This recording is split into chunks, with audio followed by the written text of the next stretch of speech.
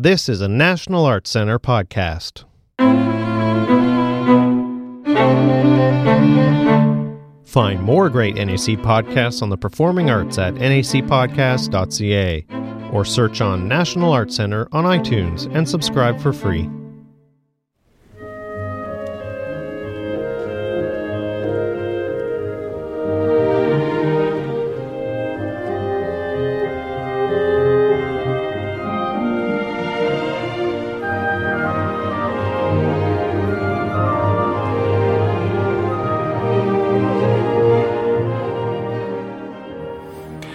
My guest today is music director Alexander Shelley, and the subject is Richard Strauss.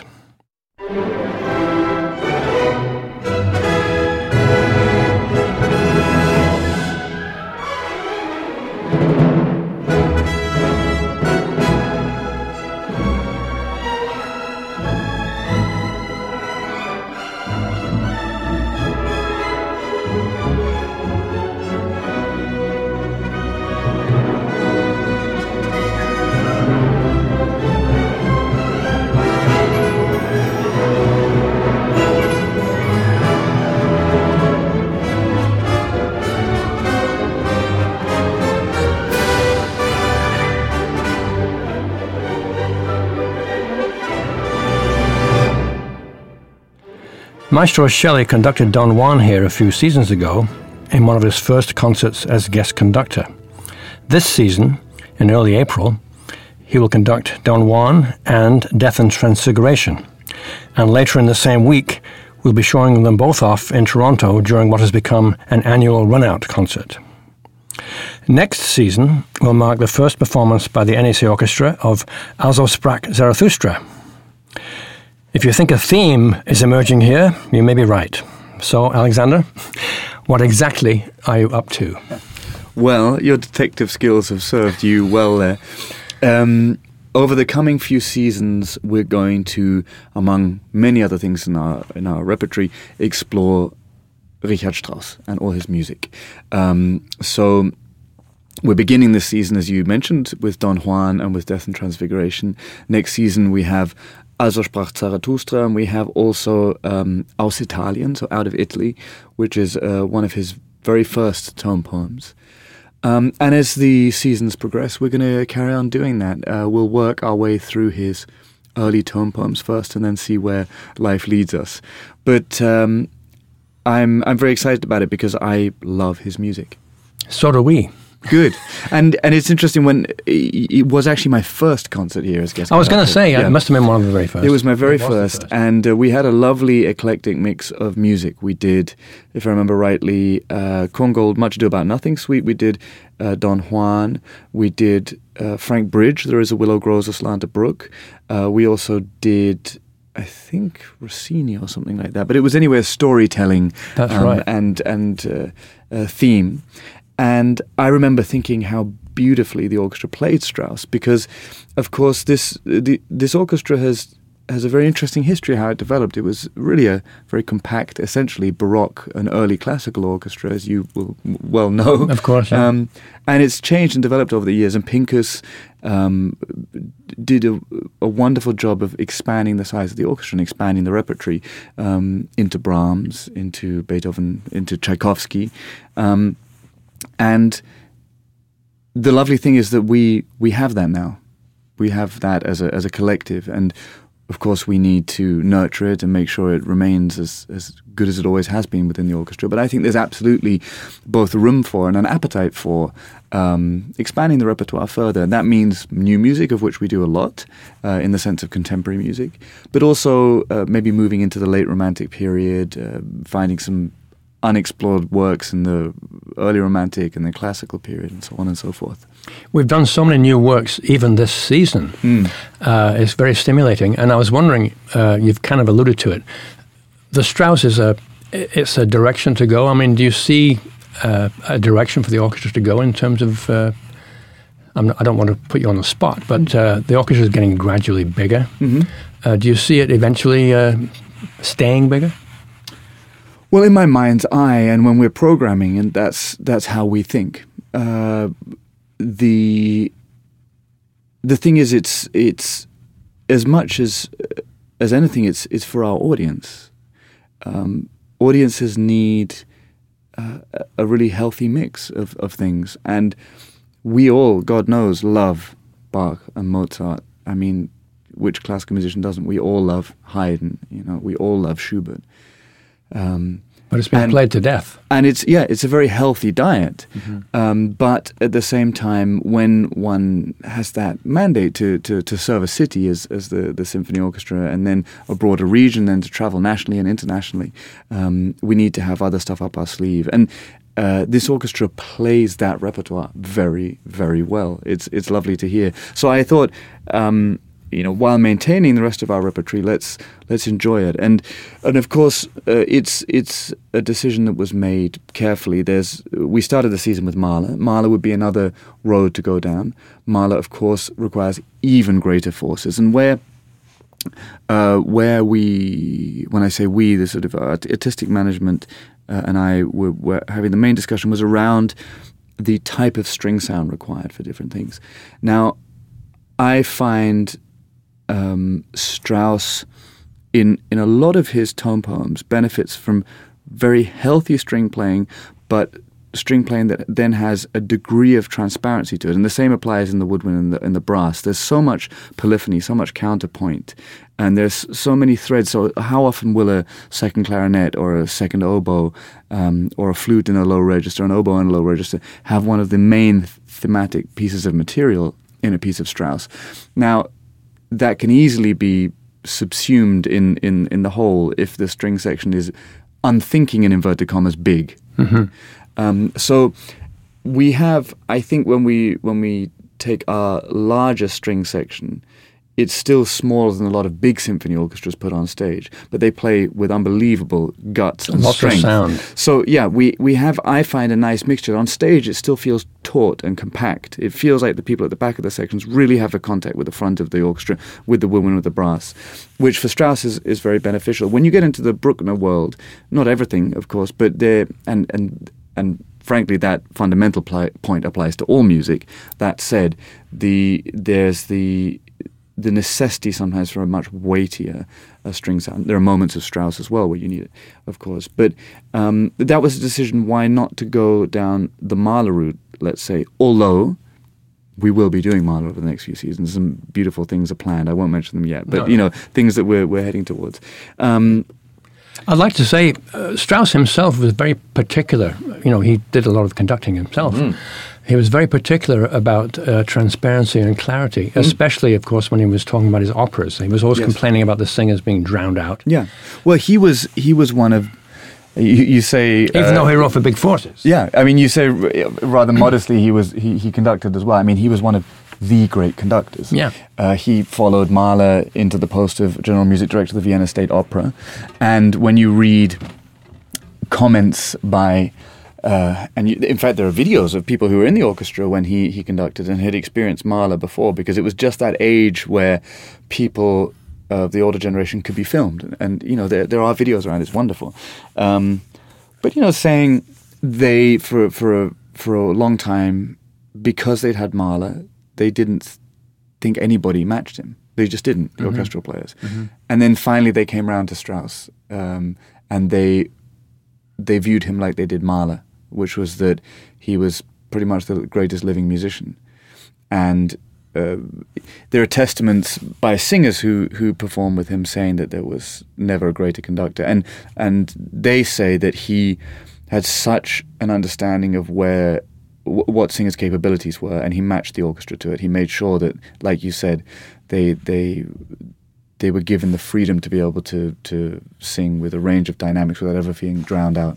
And his timings are very interesting. We have a lot of audio material passed on from his performances, and he's in no way self-indulgent, let's say, in his music. And if you see videos, it's almost frustrating. I mean, he looks like he's waiting for a bus when he's conducting. His gestures are minimal, aren't they? Absolutely tiny, and a lot of the rehearsal video, nothing's really together either. You have to listen to the recorded material and archive stuff, and yet there is a sound there. There's a how can I put it? there's no sentimentality in the conducting. He allows the music to be sentimental without him being sentimental. And I think that was actually true in some ways of the age, and it's something very important, I think, for us to be aware of. I think in many ways he was the man of the age. I mean, he came along at exactly the right time for the kind of music that he wanted to write and the subjects that he used. I think so as well. And I think there's also a strong argument for him being perhaps the last of those conductors or just composers where the whole world said, yep, he's the real deal, and where there was a huge demand. I mean, if you look at the reports of the premiere of Salome and Electra and then Rosenkavalier and the worldwide expectation and fever around it happening, that was something that perhaps died with him.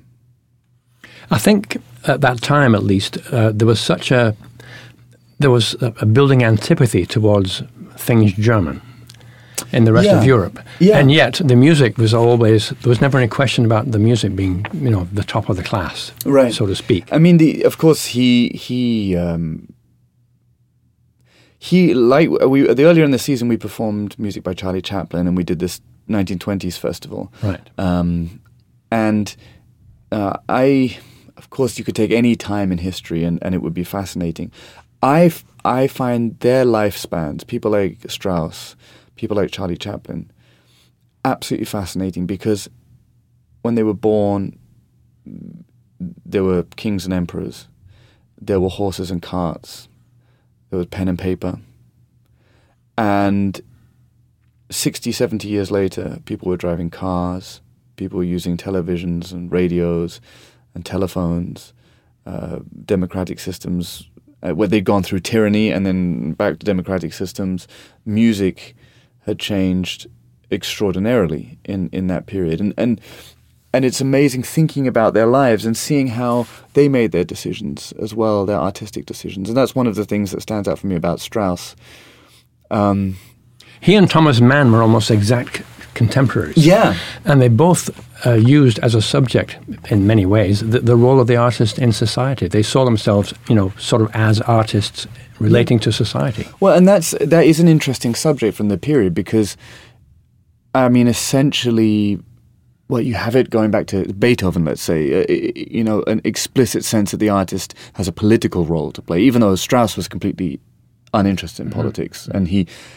when challenged about his he was role, blamed for it, but when he was challenged for his role in the Second World War, he said, "Look, I'm just trying to make the best of a very bad situation, and politics interests me not one bit." There are these when his librettist Stefan Zweig, when he was his second librettist after Hofmannsthal, when Stefan Zweig was basically forced to leave the country, and when his music was deemed, his plays and his literature was deemed unperformable by the Nazi regime.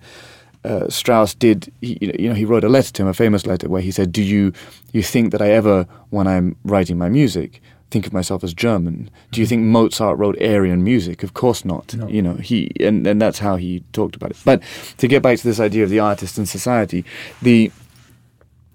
I think that's why both Nietzsche and also Schopenhauer were very interesting figures for Wagner and for Strauss. That Wagner was fascinated by Schopenhauer's philosophy, and Strauss was drawn to Nietzsche, at least earlier in his life, because of those two philosophers expressing, and particularly Schopenhauer, how art and music is a gateway, and that it plays an incredibly important function and role in society. That essentially the only route to fulfillment of the spirit, of the soul, of the will, was through music. And I think that's why they both, Wagner and also Strauss, were very drawn to that, because I think he did have a belief that art had a transformational or transformative role to play in society. I think he said actually that art was actually the first manifestation of an actual civilization. I mean, if there's going to be a civilization, the first thing that you notice is art. Yeah, exactly. I don't remember where it was yesterday. It was some kind of advertising thing I saw on the internet saying, a great nation deserves great art. And I remember thinking exactly that you're saying that, hold on, a great nation is only a great nation if it has great art. Otherwise, it's just what is it? Exactly. I mean, and I include within art, is of course literature, painting, music, but then also architecture and things like that. But that is when we also look back at other cultures. We rarely think about how much wealth they accrued. Exactly. Sometimes we are astonished by the things they built, like the pyramids, and of course that part of that involves great wealth and the ability to. But in fact, what interests us is their cultural standing, how developed they were as cultures, and as our society will be judged the same way in 1,000 years. Exactly. And he said it's really tragic. I talked a moment ago about his lifespan going from the sort of 1880s and through to the 1949, or he was Two World Wars. Yeah, 2 World Wars, but also the things he wrote at the end of the Second World War. Incredibly sad. People like him. Germany was, in the 20s, 30s, perhaps the most cultivated country in the world. And it was full of people like him. You mentioned Thomas Mann, you talk about Gustav Mahler, you talk about all the Richard playwrights Strauss, and painters. Yeah. I mean, there's just so many of them. And then he wrote this very sad... Metamorphosen. Well, yeah, he wrote Metamorphosen, but he wrote these very sad letters just before he wrote Metamorphosen, saying, he's standing in front of the opera house in Munich, it's completely destroyed, where his father played Tannhäuser, and he says, but to paraphrase, Germany is not the buildings. Germany is in Schubert's Sixth Symphony, or the German, let's say the Austro-German society. He was listening to Schubert's symphony, and he said, and that is the soul. That is the Germany that I understand, and that will exist until the earth freezes over. It was actually a lovely sentiment, this belief that art. And we had that the other day, and we performed Brahms's Nenia and his Requiem, and I think that's also in there too. Absolutely, the eternal nature of art. In one way, I'm thinking that the last German symphony was written by Mahler. The symphony went somewhere else after that. It went to Russia, it went to England, it went to America. It sort of stopped in Germany, and then Strauss went along with the operas and... Yeah, and Strauss is I mean, he wrote a very early symphony. Yes, because every young... it was sort of part of the thing to Part get of under the your course. belt. Yeah. But I think that one can't, with Strauss, ignore the influence of Mozart. So as a young man, he used to play Mozart on the piano, and he used to study it. And again, there are sort of comments that have been passed down by him from his diary of how astonishing he thought Mozart was. And then the influence of Wagner. And I think the first half of his life... it's going to sound like a strange thing to say, but the first half of his creative output was in a way influenced by the storytelling of Wagner, and then the operas of Mozart. I mean, if you take Elektra or you take Salome, sure, this is this sort of extended harmonic language. But as he got later in his life, I mean, explicitly with Rosenkavalier, it was a look back towards Mozart. But then you get to the Bourgeois Gentilhomme and things like that, and he moves back into a more classical way of approaching opera, perhaps. His range is very big because he uses classical and biblical themes. Exactly. Elektra, Salome, and then the Viennese opera, and then his later operas are almost plays. Yeah, well, Molière. That's the Bourgeois Gentilhomme is based on Molière. And yeah, it's he was I find a real pragmatist. There's this big discussion around his harmonic development, this question of whether he was avant-garde enough. Of course, 20th century it's always been incredibly important to be new. I like it when people do something old very well, or something current very well, or something that was 2 weeks old very well. It doesn't really matter. I find that with Strauss, what one can actually also really appreciate about him is that he tailored his musical language to the content of the thing he was trying to say. Exactly. So he never he wrote Salome, and then he wrote Elektra, and someone else might have said after Elektra, right, I'm going to see where I can take harmony now. I'm going to really break it down. But he wasn't he wasn't dogmatic in that sense. He didn't want to break down harmony for the sake of breaking down harmony. He tended to ping pong back and forth between serious operas and then serious subjects and then lighter subjects, and in his choice of harmony and melody and structure and form, you get the sense that he was a pragmatic. Makes it almost sound derogatory, but he was very sensitive to the material, and he found a harmonic and a melodic language that suited it, which I really appreciate. I love about him. What stands out for me is in his operas in particular, and in his songs, is the conversational style of the libretto. Absolutely, it's much more dramatic. It's never sort of set piece. Yeah, it's always continuous. And I think conversation. that relationship between Hofmannsthal and Strauss, so he found one of the great librettists and collaborators. It's one of the great, with Mozart da Ponte, it's one of the great collaborations in the history of opera. Barnum and Bailey. Exactly. Cross and Blackwell. Exactly. And I think that they complemented one another. I think that Hofmannsthal really complemented who Strauss was and was able to bring things to the table that Strauss maybe naturally wouldn't have done. But yes, his an exquisite sense of how to write beautiful lines for singers as well. For sopranos in particular. Yeah, absolutely. Yeah. I was thinking about his tone poems, since we're doing a couple of them. Do you see him coming straight down in a line from, say, Berlioz and Liszt in that regard, or do you see different influences? Look, Liszt and me is not a very comfortable relationship. I've been asked, I remember being asked He's a good, bad composer. In Nuremberg, we have this sort of questionnaire with the orchestra when we have, I guess, artists coming, saying, what's your favorite food, blah, blah, blah. And then, is there a composer you really can't stand? Mm-hmm. And I had to fill out the thing as well. And I was thinking about it, and it's not that, of course, not that I can't stand him, and the man was a genius. But I don't get a lot from Liszt's orchestral music. I think if I was a pianist, I'd feel very differently about him. And for me, Strauss is the far superior composer of tone poems. Now, Strauss, yes, of course, they are in a certain line of, and Liszt must be thanked for developing the form of the tone poem a little bit more. But for me, Strauss's use of harmony, his use of he interestingly, at a time when Wagner had pushed cadence delay so far, this idea that instead of resolving a phrase, it actually then transforms and moves somewhere else without the resolution. Strauss, interestingly, actually doesn't do that as much as one would think. He has a brilliant command of harmony, of course, and he had a brilliant command of post and Wagnerian harmony.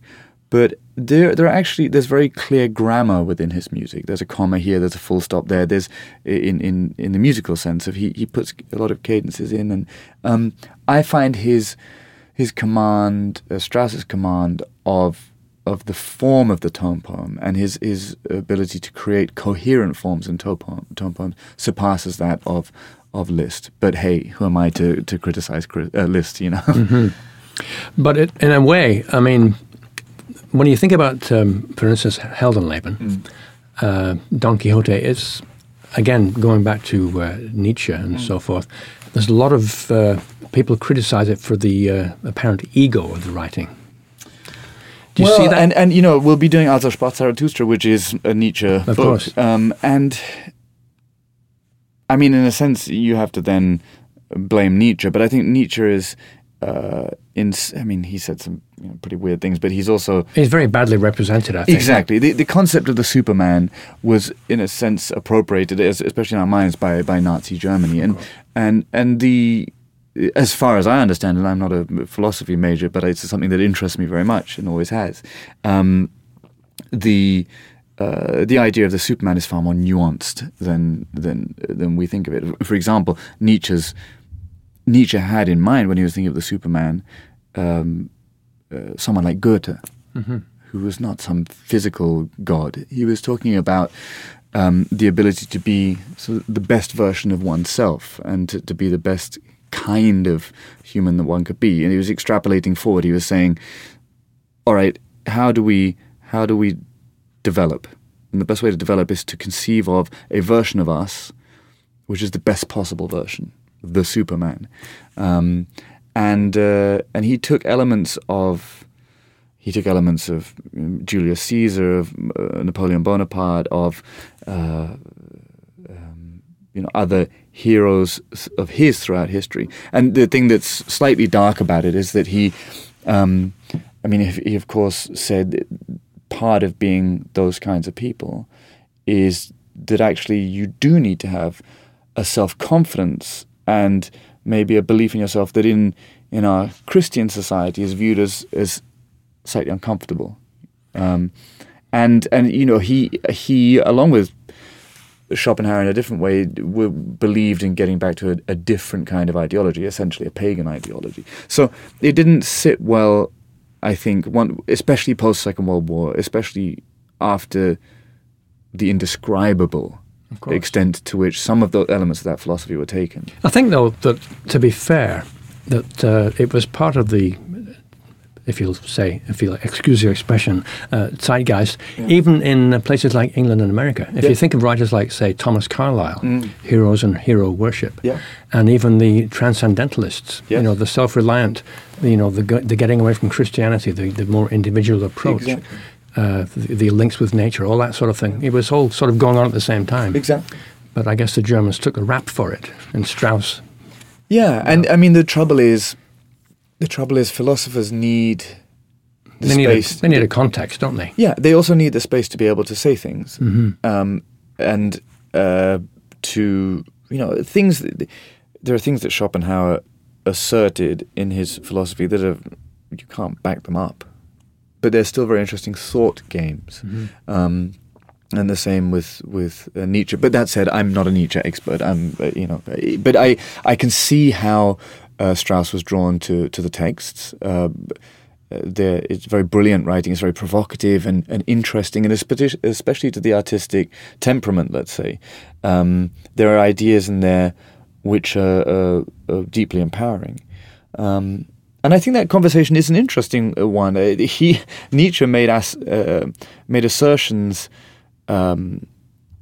around sort of Christianity, and in fact his belief that there were a lot of very negative, sort of deeply psychologically negative influences on us all through the founding principles of Christianity, and there, even if one absolutely disagrees with them, they're very interesting things to read about and think about, because at least then when challenged by that line of thought, one's had a moment to sort of get one's head around it. And I think that's something that stimulated Strauss. So what do you make of the ending, the bitonal ending of Zarathustra? Harmonically, or in the... Well, is it the B and the C? Yeah. Do you mean the philosophy of it? It's like the unanswered question or something. Yeah, exactly. It is just like the unanswered question. And I think that's probably how it's intended as well. And he did that in... He had that gift. I mean, he does it in Rosenkavalier as well. There's just these sudden sort of little flashes of actually very contemporary, very avant-garde harmony that he'll just use as a little flavor and a color, and often as a philosophical statement. Yeah. Mm-hmm. So, we've talked about Strauss as a man of his time. How do you rate him? There's an old saying. I think I mentioned it to you. We used to do a lot of work with Franz Paul Decker. In fact, we did Rosenkavalier Suite with him and Death and Transfiguration with him. And he said at one rehearsal, very curiously to me, he said, if it's Richard, it's Wagner. If it's Strauss, it's Johann. What do you make of that? Well, I think it's a cute saying. I mean, Strauss himself described himself as a very good second-rate composer at one time. Yeah. Do you believe him? Well, he's... I think it's endearing that he was so modest. And of course, he had the clarity of mind to... I don't know how any composer looks at Mozart or Bach and doesn't feel... inferior. Yeah. But what's the point in trying to be that? You have to be you.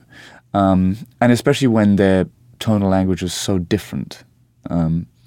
You can't... I mean, this is one of the lovely joys of being a conductor. You get to sort of fall in love every week with a new composer, and for that week you're with that person and their piece. But every time I return to Mozart, every time I return to Bach, I think, it's just the perfection.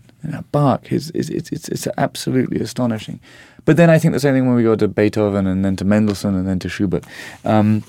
People forget sometimes how subversive Mozart actually was in terms of... absolutely. When you think about Marriage of Figaro, I mean, that was pretty subversive stuff. Yeah, absolutely. And not just pretty tunes. Absolutely not just pretty tunes. And the layering, when you spend time working on something like Figaro or Così, and the darkness in Magic Flute, for instance. Absolutely. And again with Da Ponte, he had a great librettist, somebody who wrote absolutely...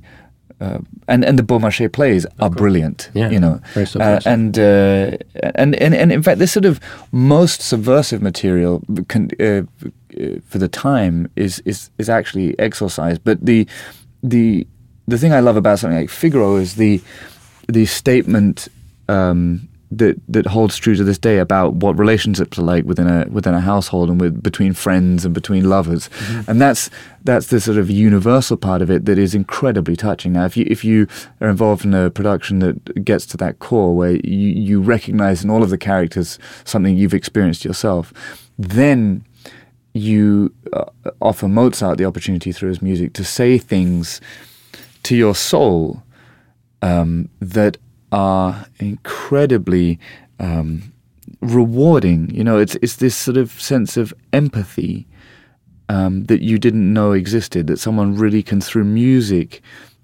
create a sound and a sound world that summons up those feelings of tenderness, of insecurity, of love, of warmth. And I think often in Figaro, when the Count at the end finally says, forgive me, Contessa, perdona. That arrival point, he expresses again in music that sense of laying oneself bare, the expression of, awareness one's done something wrong, but genuinely turning over a new leaf. I don't know, it's amazing. Anyway, to get back to Strauss. You get the same sort of feeling of renunciation in the music that closes Rosenkavalier. Exactly. And that's why I think that Strauss was very brilliant in going back to that kind of material. I mean, there are a lot of parallels between Figaro and Rosenkavalier. But anyway, so Strauss as a man of his time, as a composer, I personally rate incredibly highly. And I don't know if one can, does he have a successor? But I don't know. Do you think he has a successor somewhere? Is there someone that comes to mind? No one jumps out at me. The only thing Korngold, people like that, they carry an element of his sound world, yeah. To some extent, it might sound like a stretch, Benjamin Britten's operas, in some way, in their conversational and dramatic style. And interestingly, I think, if I remember rightly, of 20th century composers, Puccini is the most performed, followed by Strauss, followed by Britten, actually. So Strauss and Britten, after Puccini, the sort of two most performed. And even though the musical language is often very different, that conversational element and the very natural way that it flows is comparable, yes. Well, we're looking forward to playing lots of Strauss next couple of years. I can't wait. I can't wait. Thanks very much for doing this. Thanks for having me. All the best.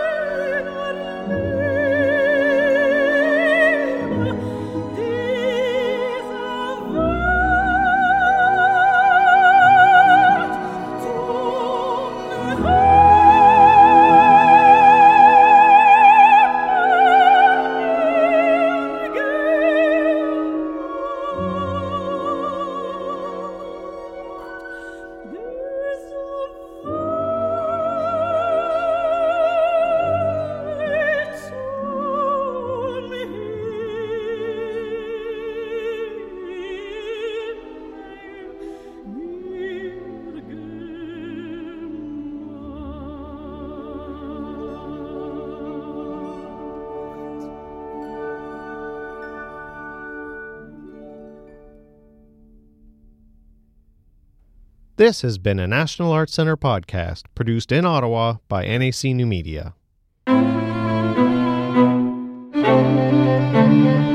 Send us your comments and questions.